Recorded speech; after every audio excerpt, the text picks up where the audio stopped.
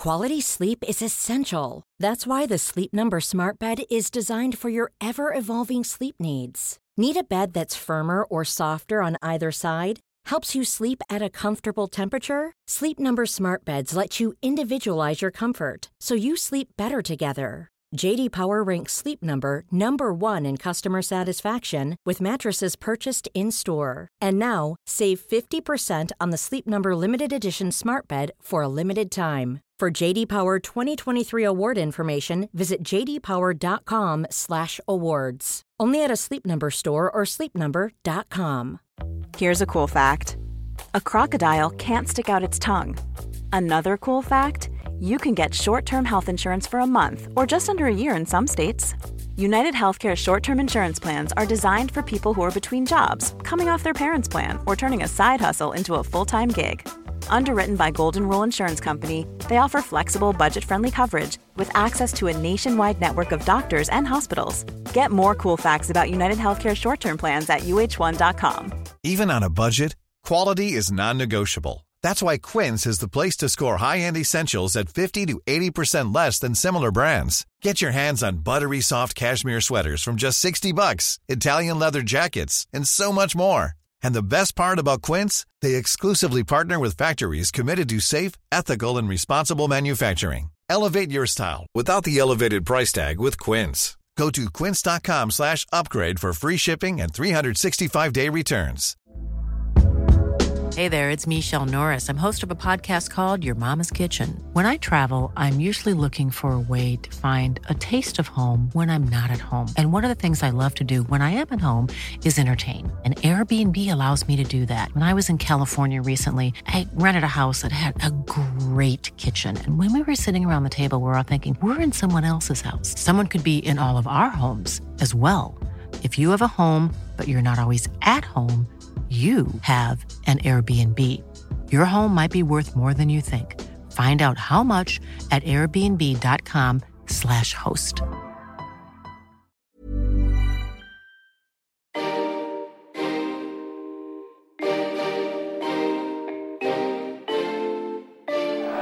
Bumstead to take the corner. And Troy got up. Cannaville! Well taken.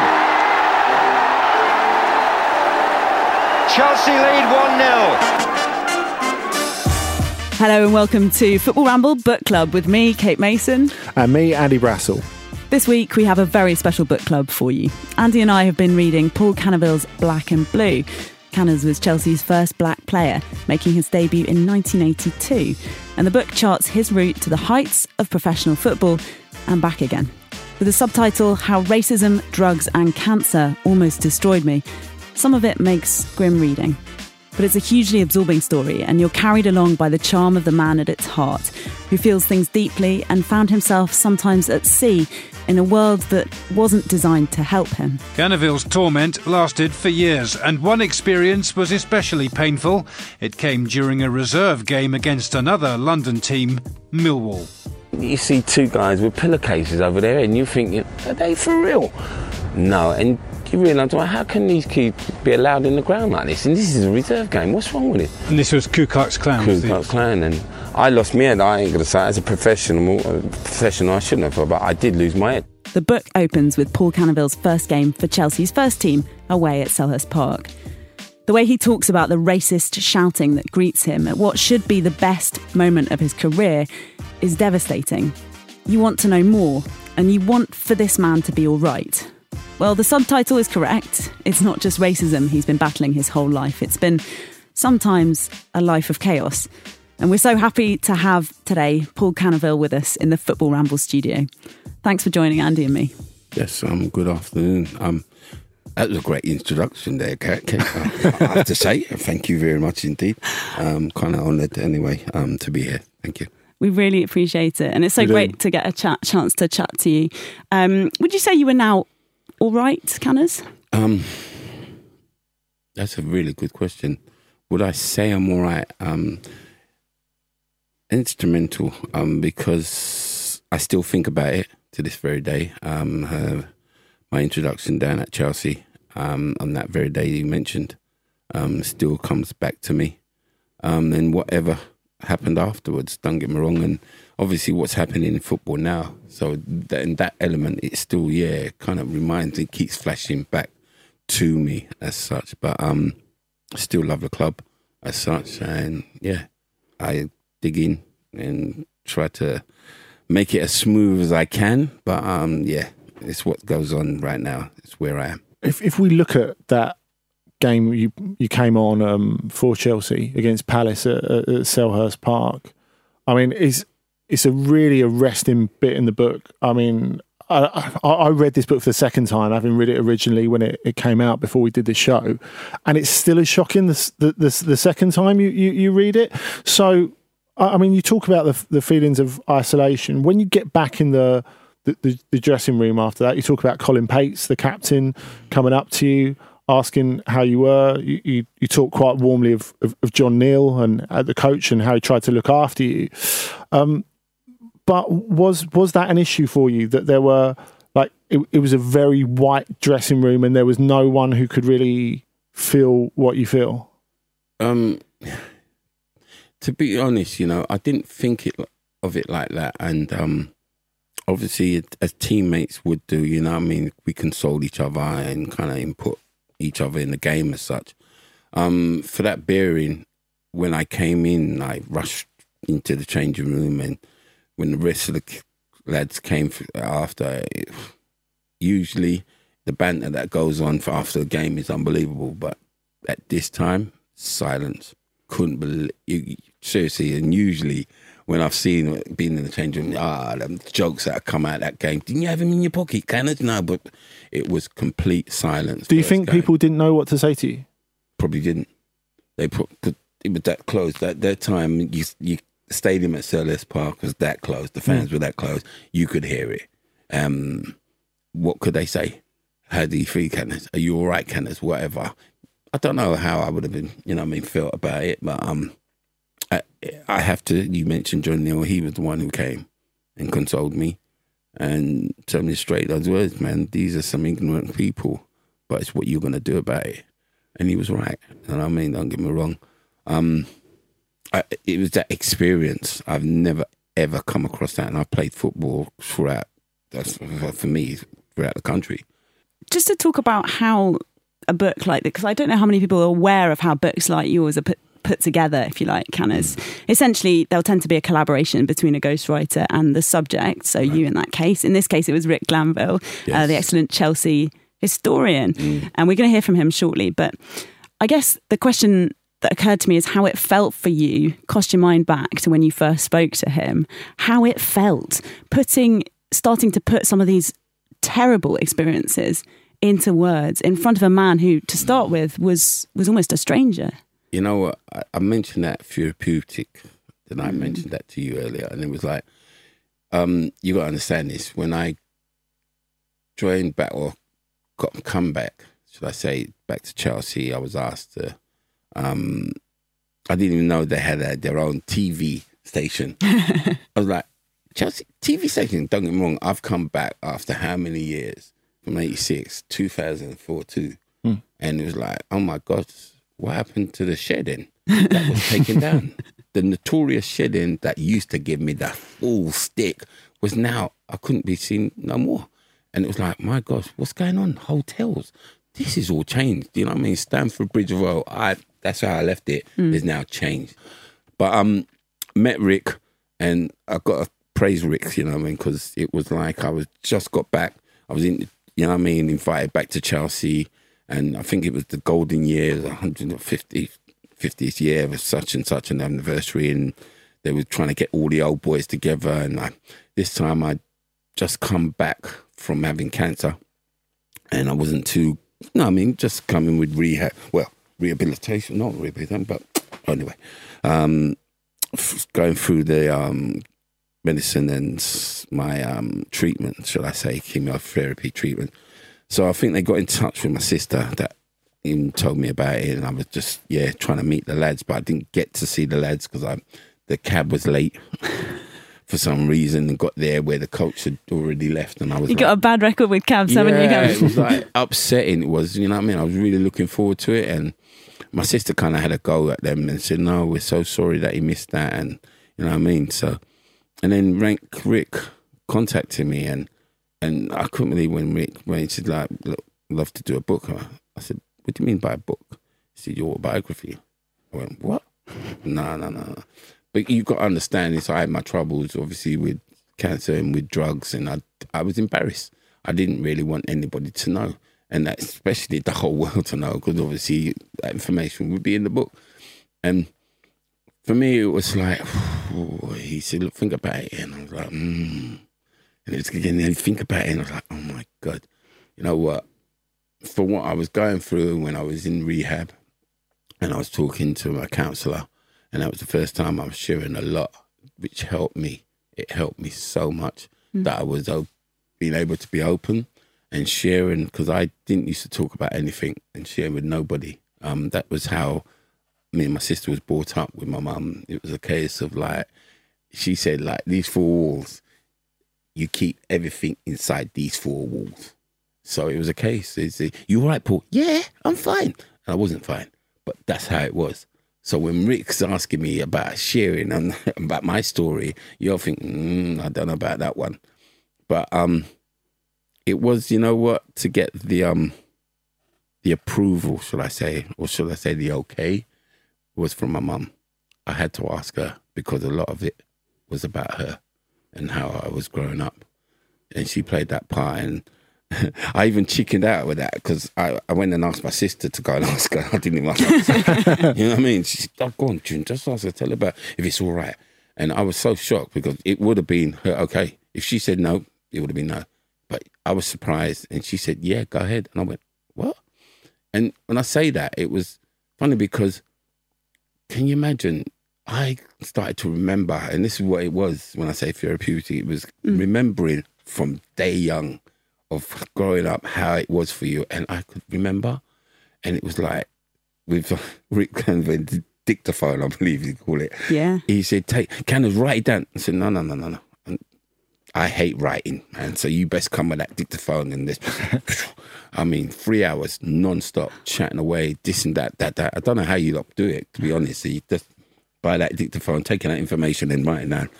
We did it, how many times? Nearly a month. We did that until he was ready and put it down. And I'll give Rick, it was a case, to be honest, what I wanted was, Rick, I'm a person, I don't read books. I hate reading small print.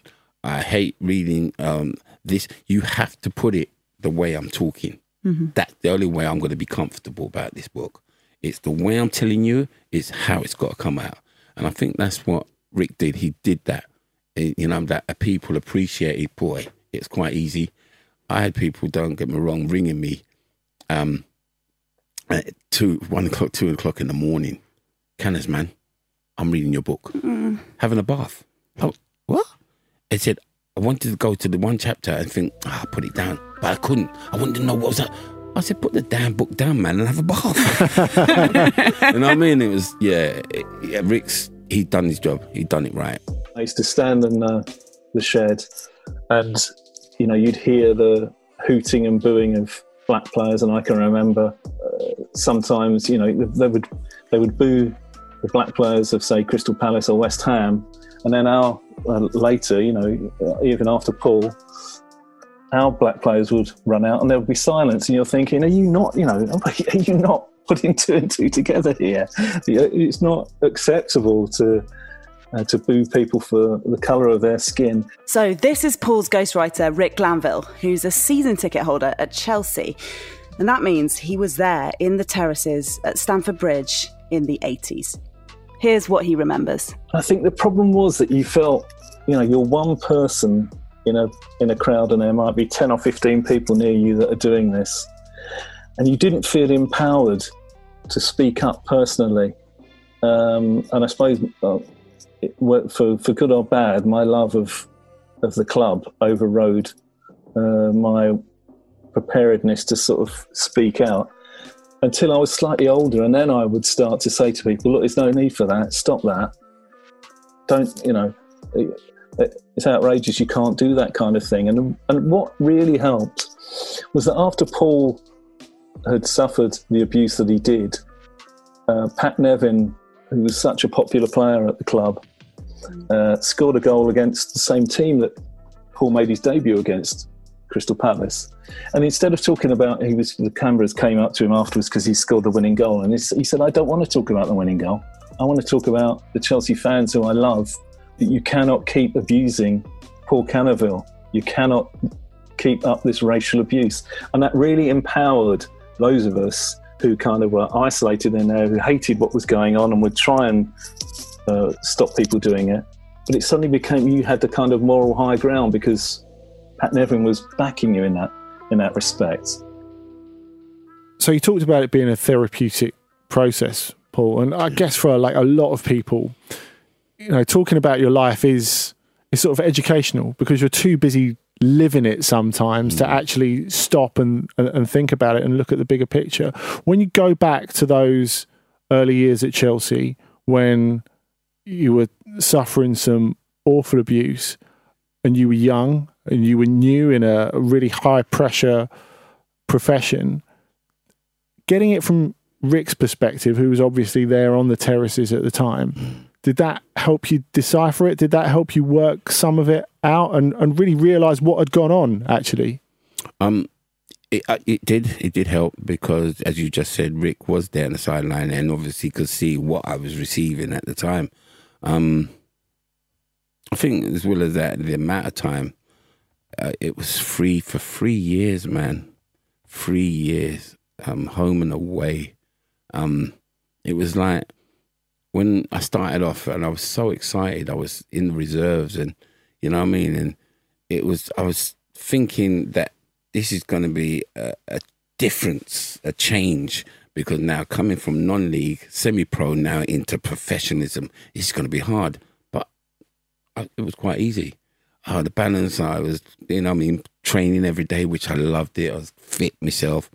And so I'm playing games and traveling to, different stadiums that I used to see on the TV. This was excitement for me, even though it was a reserve game, don't get me wrong, which didn't have so many crowds. But yeah, playing football was like on the left, on the right, a striker. I was so comfortable that I thought, this is how it is. This is the avenue. This is where I want to break into the first team. And it happened after 4 months, which was quick.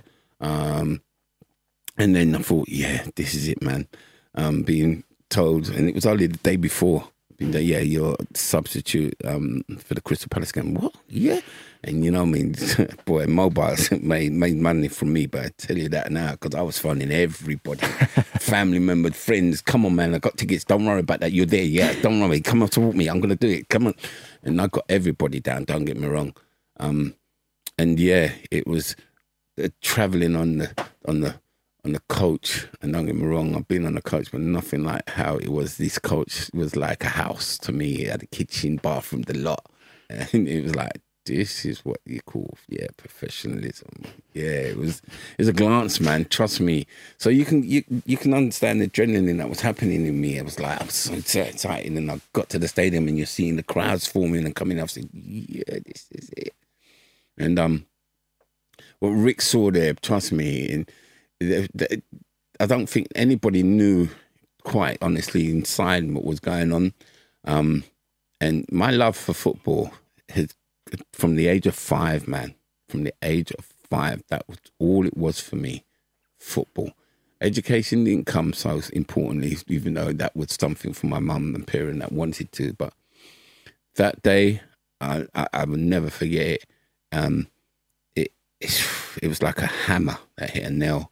And when the governor, and I thought I'd never get on, and this is how it honestly was. It was like the first half thing, seeing 0-0, and I've already clocked the right back and thinking, Jesus, I've got this guy in my pocket if I get on there. I knew he couldn't run. You know what I mean? I'm thinking, yeah, get me on here. You know what I mean? And time is running out. And you got to understand, right? And I'm bringing back football how it was. Back then, it was one substitute. One. So your manager had to make the decision of when to bring that substitute, whether it's injury, whether it's a change of game, compared to today's footballers. 6 substitutes, use 3. So I'm looking at, my God, it's 0-0. Second half, come on, it's 0-0, 75 minutes, 80 minutes, 0-0. And I'm thinking, come on, man, get me on. Let me try this game. I'm busting up here. I don't know. And I'm thinking, nah, he ain't going to use me. And you get that call. You don't know. Canners. What's that? Go and get warmed up. Oh, Lord. That was it. Trust me, I am buzzing. Everything's going on. I'm telling you, I want to get these stretches quick and get on quick. And it was that warm up. And just got me back to the crowd, and it was just hearing this racial slurs and shouting. I'm thinking, whoa, that couldn't be directed at me. And I'm thinking, hold on a minute. And I'm thinking, boy, Crystal Palace fans are raw. I thought, nah, somebody's got to do something there. And it got worse. And I swear, Lord, I don't get upset like that. I wouldn't even show in public of me getting upset. But I didn't like it. I was getting hurt and I was getting angry. And to turn around and I saw clearly it wasn't Crystal Palace fans, it was my own fans. It was like, wow. It stopped everything. It stopped. Every piece of muscle in me just drained. And I hadn't even started yet. I was just... took the tracksuit off, but I didn't even want to go on the pitch. I don't even think, if I can remember, if I moved from the line at all. All I wanted was wait for the referee to blow his whistle. And that's all I remember. When he blew his whistle, I was off that pitch as quick and straight in the changing room. And like we said earlier. So to say that that was happening even in the away games and home games, and even when I played Fulham, which was obviously a derby, London derby, when we played Chelsea and Fulham, and I scored a great goal that I heard it wasn't classed as a goal because of Blackpool. I was like, and it was going through all that. And then you got to go through your family members because they're telling you, why would you want to play for a racist side? And me explaining it wasn't the club, man. There's some ignorance. You know what I mean? It's them. And then, like we said, isolated and felt alone because I felt like I had to prove twice as better than my teammates to be accepted for the crowd. And that is every time. It's like I don't know. Some pros will tell you I thought of the game before it started. I thought of the game, if I get that ball, this is what I'm going to do. And it was like, yeah, the crowd, they'll be all right if they see me can do this. Yeah. And that's what I was thinking every time. I was like, come on, Paul, it might not even happen that way, you know what I mean? You might have a bad one. I knew when I got the ball, if that touch wasn't on point, I'm going to have a bad game. That's how it was for me. If it was on, oh, watch out. That defender, you're in trouble. That's how it was every time for me. And some games was all right, some, medium, but I put every effort that I could. There were some genuine fans, don't get me wrong. There was some real genuine fans, and I was frightened. I was meeting them after at the gate, and Paul, not all of us are like that. We're behind you. We really are. And I was like, okay. And I ain't gonna lie, somebody used to give me the Wrigley Spearmint, the chewing gums, packet. And when they gave it to me, I thought, is that poison? I'm not going to lie. I was like, I've got to take it because I can't offend. But like, when he eat it, I swear, Lord, I thought it might have something. I was like, how could you think like that? Because, you know what I mean? Because so paranoid. It really was. It was that time, that scary time. But some genuine supporters, I have to call out John Jewett. Thank you, mate. This guy was a giant, gentle giant, I call him. And you know what I mean? I know he stood up in a crowd of skinheads and turned around. He's one of our own. And I've got to give him that because there was some genuine supporters out there. And I know they are, you know what I mean? But I think we've kind of eased down, not just as a club, but as the players to be accepted as it was. And me starting doing the hospitality, that I got fans coming round and actually apologising. And that was, you know what, for me, a shock still, because I'd forgotten past, accepted it in a way. But obviously you brought it back because you say, Paul, to actually own up and say, I was one that abused you. And I didn't know any better. Oh, yeah. Really? Man. Oh, yeah. Yeah, man. Come up to me and say, look, I was one that abused you. I didn't know any better. I was just following my old man and so forth. And I was like, wow, what do I do here? Do I get angry? It was like, no, man, that's past. But you understand how it felt, yeah? And to relate with that. And if you can't educate your kids now, that's the best thing, you know what I mean? Well, I think let's take a break now, and then we're going to talk a bit more about your family after this, and perhaps a bit of life after football. Very much. Thanks. Cannaville. Up goes Nevin. And my word, Dixon was almost in there again. They've got a corner. Well, little Pat Nevin, one of the smallest men on the field, really had no right, it seemed, to win that one in the air. But when he did, and it gave Dixon a half chance, and it provides Chelsea with a corner.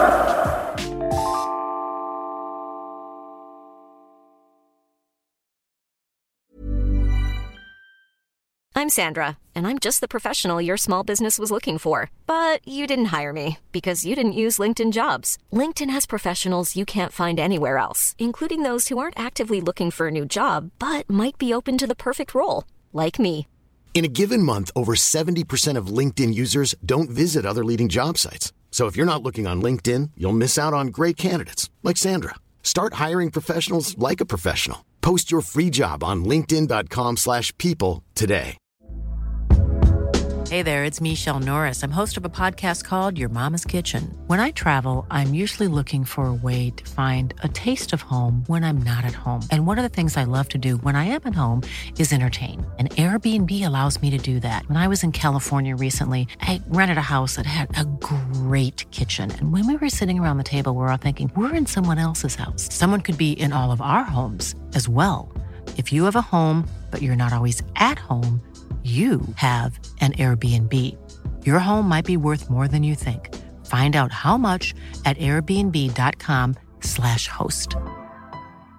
Quality sleep is essential. That's why the Sleep Number Smart Bed is designed for your ever-evolving sleep needs. Need a bed that's firmer or softer on either side? Helps you sleep at a comfortable temperature? Sleep Number Smart Beds let you individualize your comfort, so you sleep better together. J.D. Power ranks Sleep Number number 1 in customer satisfaction with mattresses purchased in-store. And now, save 50% on the Sleep Number Limited Edition Smart Bed for a limited time. For J.D. Power 2023 award information, visit jdpower.com/awards. Only at a Sleep Number store or sleepnumber.com. Jack Mate's Happy Hour is back for a brand new season. It's the podcast where we talk to some of the most exciting people in the world, from Ricky Gervais. In some ways, fame makes you a better person. You know, it's like, I don't believe in God. I don't believe in God's watching me, but I know someone with everyone else is. To undercover police officers. Can you see the fading scar there, gentlemen? Yeah. Yes. Yeah. That's where I was stabbed in the neck by a drug dealer once. Or we just talk about whatever's making us laugh right now. When you think back to school kids banter, like, it's well funny because of how immature it is. We had this teacher called Mr. McGibbon, and he had this big cushion that he was teaching us how to rugby tackle on. He just ran up to it, rugby tackled it, but landed on top of it, and one of the kids shouted, "It's not your wife, sir." That is funny. Listen to Jack Mate's Happy Hour on Apple Podcasts, Spotify, or wherever you get your pods. Jack Mate's Happy Hour is a Stakhanov production.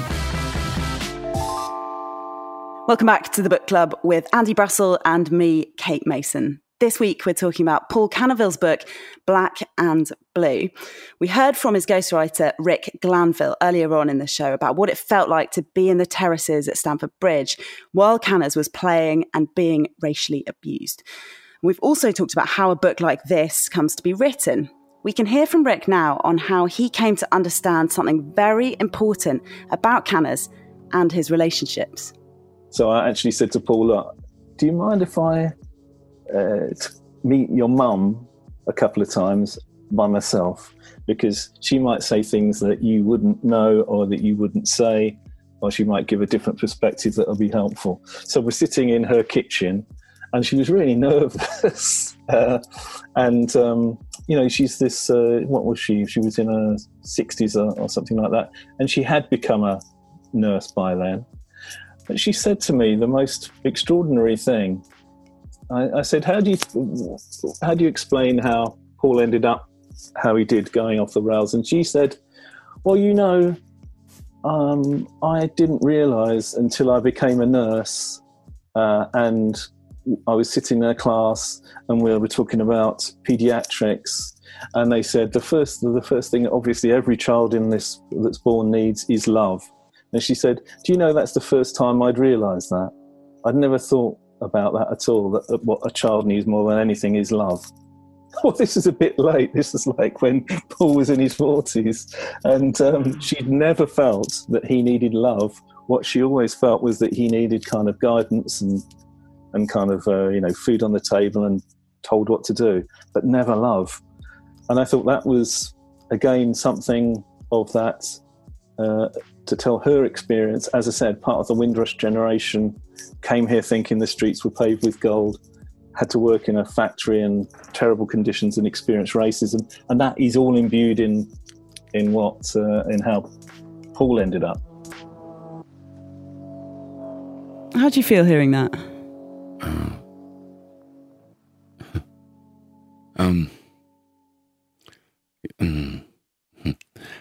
As Rick was explaining that,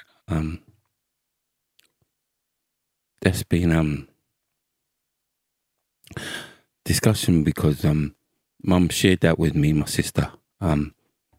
She didn't know how to show a love and emotion, and it was about just discipline, and that's how he was brought up.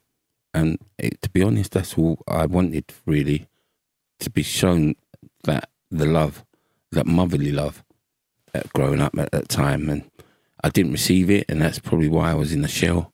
And obviously Dad wasn't around, and probably that's the reason why I kind of strayed and wanted that attention, whether it was from an older brother, if you had, you know what I mean. But I was the youngest when I went with this group of boys. I was a lamb, really, because I just followed. I wasn't a bad boy, I knew that, but because I wanted the attention, I just followed and got myself in trouble. But it was about growing up and coming home and being able to share something with your mum, but couldn't because she just found fault in it. And if you felt you had difficulty, I had to think, no, why don't you get on with it? Just do it. I think, so why was the point of asking her? And that's what it was for me. And like for that kind of animosity kind of grew in me that I didn't share with nobody. And don't get me wrong, when I went, as I said, rehab, I was so able to share and open up with the counsellor that it made my shoulders, man, a lot more easier, because I carried that for a long time. I really did. So yeah, when what Rick was saying was truthful. Look at what she said, but she's mentioned it. She really did mention it to my sister, and she just didn't know how to show that love, because how she was brought up in the Caribbean was discipline. Even though she said, no word of a lie, and this a few months ago, I lie. It was the documentary on Skin or Out of Our Skin or something like that with Ian Wright. My mum didn't realise what I was going through at the football all that time. And when she told her sister, she said, oh my God, I feel so. I said, boy. And she got me a text. And I was like, as I was here now, hearing Rick said that, a bit tearful in my eye, because I didn't open up. We didn't talk about it. So she wanted to know. And from hearing it from the documentary, she saw that, oh my God, what Paul was going through. And I didn't, it was kind of hard. So what about your dad? I mean, he was out of your life for quite a long time. And then after you have one of your best matches for Chelsea away at Sheffield Wednesday, where you changed the game, you meet him afterwards. So how was that must have been an unbelievable day for you. You don't understand as well that because whilst growing up, everybody was telling me, boy, you look like your dad, you look like your dad. And I didn't know because Mum, she took every picture down. Didn't know what he looked like. So to get in touch, obviously, with this, you know what I mean, Dad was like, I had so many questions. And it was a time that, as you mentioned, it was in Sheffield and we was playing Sheffield Wednesday, that he lived down there. And I thought that was mostly as well played a part in my life because none of my mum or dad didn't come to see me play at all football, not even when I was a youngster. And that left, not sour, it was bitter. What do you make of that then? Why did they not want to? Mum didn't see sport as a job. Football, it wasn't educational. Uh-huh. Dad wasn't around, so he didn't know what was going on. Cricket, Dad loved, and I love cricket, don't get me wrong. But I really did want, I'm a family member. And I say that because it's like I had a second mum, and that's Auntie Stephanie. I mentioned you, I love you. I was always the one on my own when I went and played the youngs, the combinations, the districts, the school. Everybody had their parent with them, man. But who stood out? Me. And just to have that supporting word, well done, son, well done, mum, from a parent. I didn't have it. I had it from other parents that come in. Well done, played well, good man. And I went home excited, wanted to share that, but got dropped. And it just quite easily, go and clean up the room. Yeah, all right. And that's how it was every time. So for Mum, she didn't know anything else but discipline. And Dad come in where the opportunity, I started to get in touch. We talked. We didn't even really talk because I said, look, when I want to see you, because I had so many questions to ask you. Yeah. Why you left and why didn't you come and check us and so forth. And I didn't know whether I was going to be angry or not. So anyway, Sheffield Wednesday, it was a case of, you know what, would you like to come and see me play? He said, yep. I said, okay, cool. You know what I mean? And I ain't going to lie to you, I was more nervous about him than the game. And it was like, I remember Friday distinctly, we had a pre-match meal. And I must have ate too much, man, because when you eat too much, you start, as a footballer, feel heavy and oh my God, I can't run, man. Oh man, I know we got. That's tough on a wide player. You know what? We got 2 or 3 hours, man, and this thing's got to come out. You know what I mean? It was like, can I go and go? Can I go and go? I swear. And it was like, oh my God, man. I know I'm going to be sub anyway. I'm so glad that pull your sub. I went, I needed that. You know what I mean? Let's get this out, get it light. So anyway, it was constantly thinking about, oh God, what am I going to say to this guy, man? Am I going to agree with him and so forth? Game started, I'm on the sidelines, and I swear, Lord, my head was just thinking on him, and I saw one attack, and they went 1-0 up Sheffield Wednesday, and I thought, we get back that, don't worry about it. And then they went 2-0 up, and I thought, still, I love the way Chelsea are playing, we can get back that. But when I saw 3-0 up, I thought, boy, we're out of this game, you know what I mean? I was thinking, anyway, what am I going to tell him, man? Where was he been? Why didn't he come and check us? You know what I mean? And left me with the bag and then this and that. Everything was going from my mind. Anyway, substitute, come on. Cannons, just straight on. I went, okay, had to switch on. Bam. And you know what? It's. I got to say, it was like a blessing in disguise. It really was from above for that game to go the way it went. And for me to come in on that second half, receiving the first ball, to this very day, Joey Jones hitting the ball long. I'm continuing watching that ball. And it's headed on from Kerry, then Speed. And I followed it into the box. And first touch, hit it to the right of the keeper. 3-1, 11 seconds. How could that come about? Your dad is here watching you play for the first time. And that's happened. Mm-hmm. And don't get me wrong, what we structured after that, by scoring 2, which could have been the winner. Okay, yes, gave it a 4th. But it ended 4-4. Paul scores 2. And his dad was there to see that. Man, that to me, my man must have done something up above. I'm sorry. Because that could have never happened any other day. I think the nerves are still racking because I was thinking, oh my God, how am I going to recognise this guy? And I mean, in a players' lounge, which was quite easy because he was the only black man there. So it's like, you must be my dad, all right. You know what I mean? So, company, you know what? I had everything in my head, like, just make sure you show him the face, like, Was the game all right? Yep. How you doing? All right. I thought, fuck, this ain't going well. I said, do you want a drink? Why not? Yeah, all right, here we go. And that was it. It calmed me at 2 lagers because I wasn't a lager. Was it Shandy? I was. And since then, we just got on and we was in touch. And I think, to be honest, it was difficult for my mum to accept that me and Dad was now in touch and getting on. Yeah.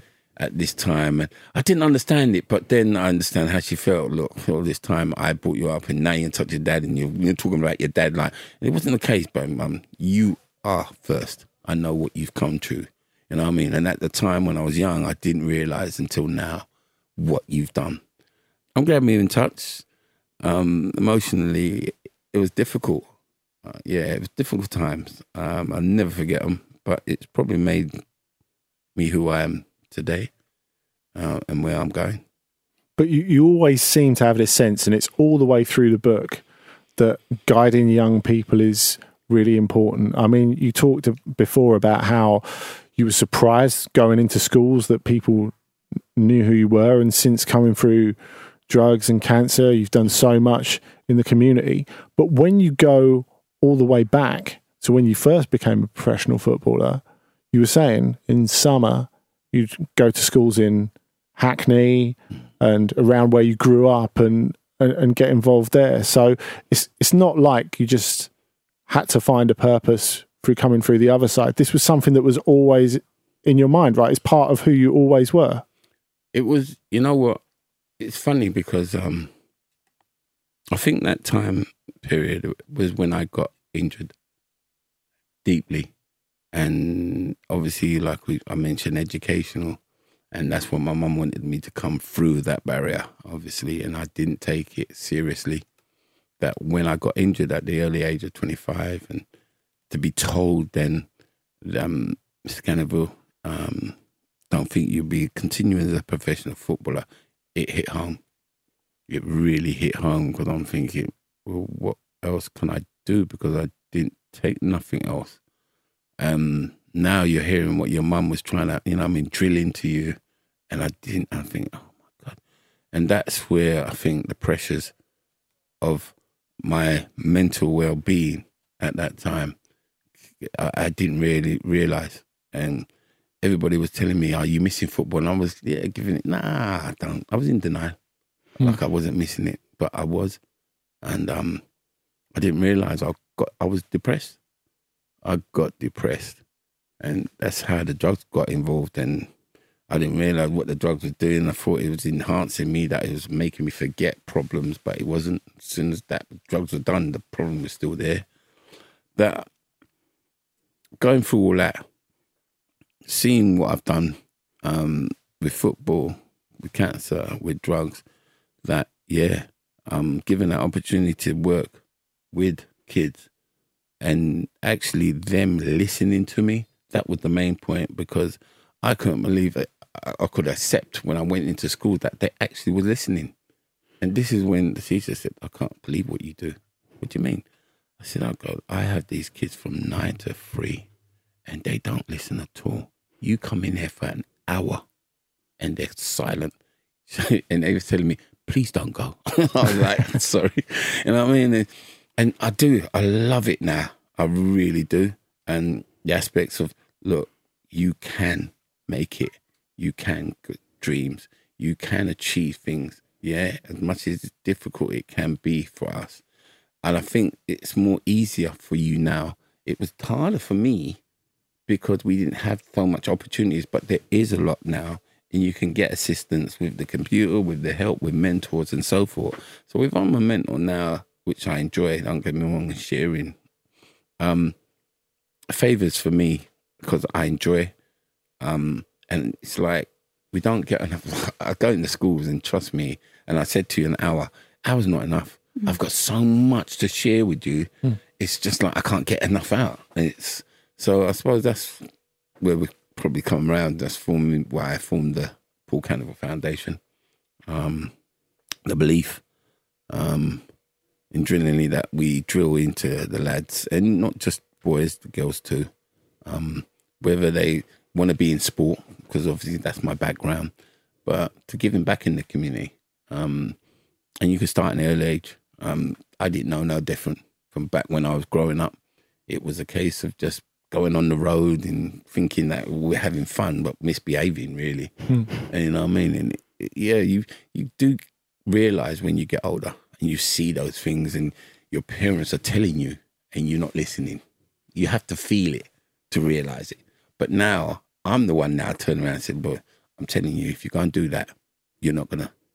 But Dad, I'm just saying, because I can tell you right now, but when behind my back, you can go and do it, but you're going to feel it. And then I've said, I told you. So now I'm on that receiving end with my mum, you know what I mean? Of my parent telling me the same thing. So, but I can conduct it in a way, because my humour is like I'm a youngster still.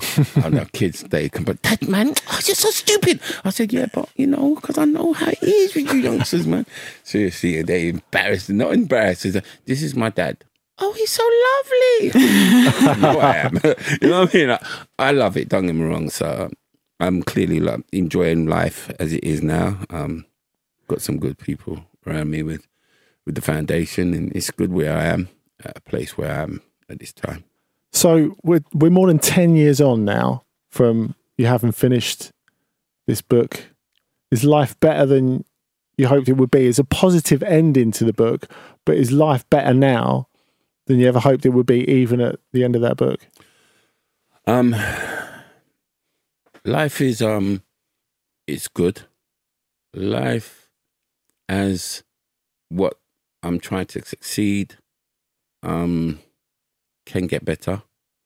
With life regarding racism, I want to see a lot more happen with that, and I'd always be an activist. Do you find it frustrating when you get players of your generation or guys who came through in your generation who are, well, it was tougher for me, so... No. Everybody keeps coming like that because it's, oh God, it's tougher there when you was playing and how it's somehow easier. Don't get me wrong, it should be easier. It's not. And what it is that there's so many avenues, right? And no, when I say avenues, there's a lot more complaints that would have not come out. Yeah. Because the same black players have been like scared or frightened to make any noise about receiving racism in the club. And because of that discarded of being thrown out. So they've not said nothing. And this is why we're trying to say we shouldn't be frightened now to put our hand up and say, look, I've received racism, and make a point about this. I think when regards to, we talk about Black Asian, you know what I'm saying, mutual ethnicities, anyway, pronounce it. Equal opportunities. Right now, I don't think black players, Asian players are given equal opportunities in the game today. We've not seen... You tell me when you see a black manager today, I don't care if it's Premiership or Championship, where black backroom staff, have you seen it? These are players that have given a service to clubs, who love football, who've taken their coaching badge, taken their uniform badge, yeah, and still can't get a job. Why? Yeah. This is where this is hurting. I don't care, for me, how I feel, it hurts. I'll get me wrong, I didn't go for my coaching badges. I didn't. I love what I'm doing now and talking to young kids. And it's not just black kids, white kids, Asian, all kids. Showing them their belief and believe in themselves. But I've seen guys that have taken their coaching badge and trying to get into the game and not being allowed. Why is that? Because the face don't fit? Something's wrong there. What are we going to do? as I said, it was the second time I've read this book. I read it originally when it came out in 2009, and it's very rare that you read a book and it's so impactful the second time as well. But that is definitely the case with Black and Blue. Obviously, there are a lot of themes that unfortunately are still very germane today, but it's a reminder not only of how far British football has come, but how far it's got to go. And I think it's a really explicit, very erudite explanation of, as Paul's told us today, exactly how it feels. And I think for that reason, as many people as possible should read it. Yeah, it's a wonderful gift to be able to read from your perspective what happened to you many years ago, that, as Andy says, and as you've just said, Canners, is really relevant today, sadly relevant today. There are a lot of things in the book we didn't have a chance to come on to, all about your struggles and the way that you relate so much to the underdog as well. And that's one of the things you bring into helping these kids that you work with. And it's one of the things that makes you so relatable, I think, as well in the book. And yeah, just echo Andy, I'd encourage everyone to read it. Black and Blue by Paul Canoville. And if you any of the issues around racism affect you, then there's a reporting tool on kickitout.org as well that you can go to. I'd very much encourage people to look at the work that they do. I know you've spoken to them in the past as well, Canners. But all it leaves for us to say is thank you so much for joining us today. And we're glad to see you doing so well, and we hope to see you soon. Yeah, thank you very much for having me anyway. Bye.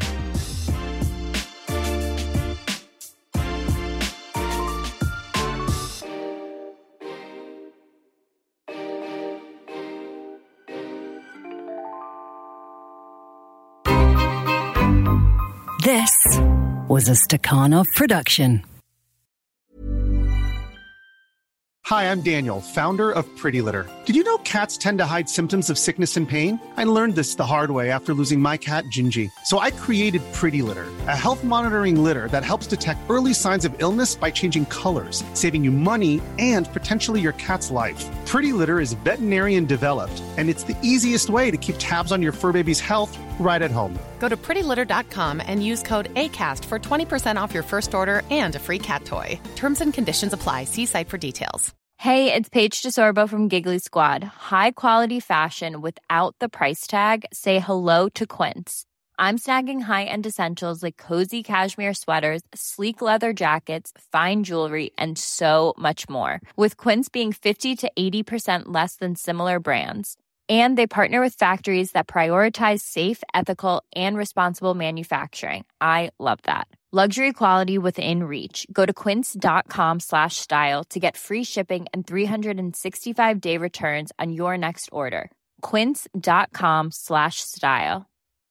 When you make decisions for your company, you look for the no-brainers. If you have a lot of mailing to do, Stamps.com is the ultimate no-brainer. Use the Stamps.com mobile app to mail everything you need to keep your business running with up to 89% off USPS and UPS. Make the same no-brainer decision as over 1 million other businesses with Stamps.com. Use code PROGRAM for a special offer. That's Stamps.com, code PROGRAM.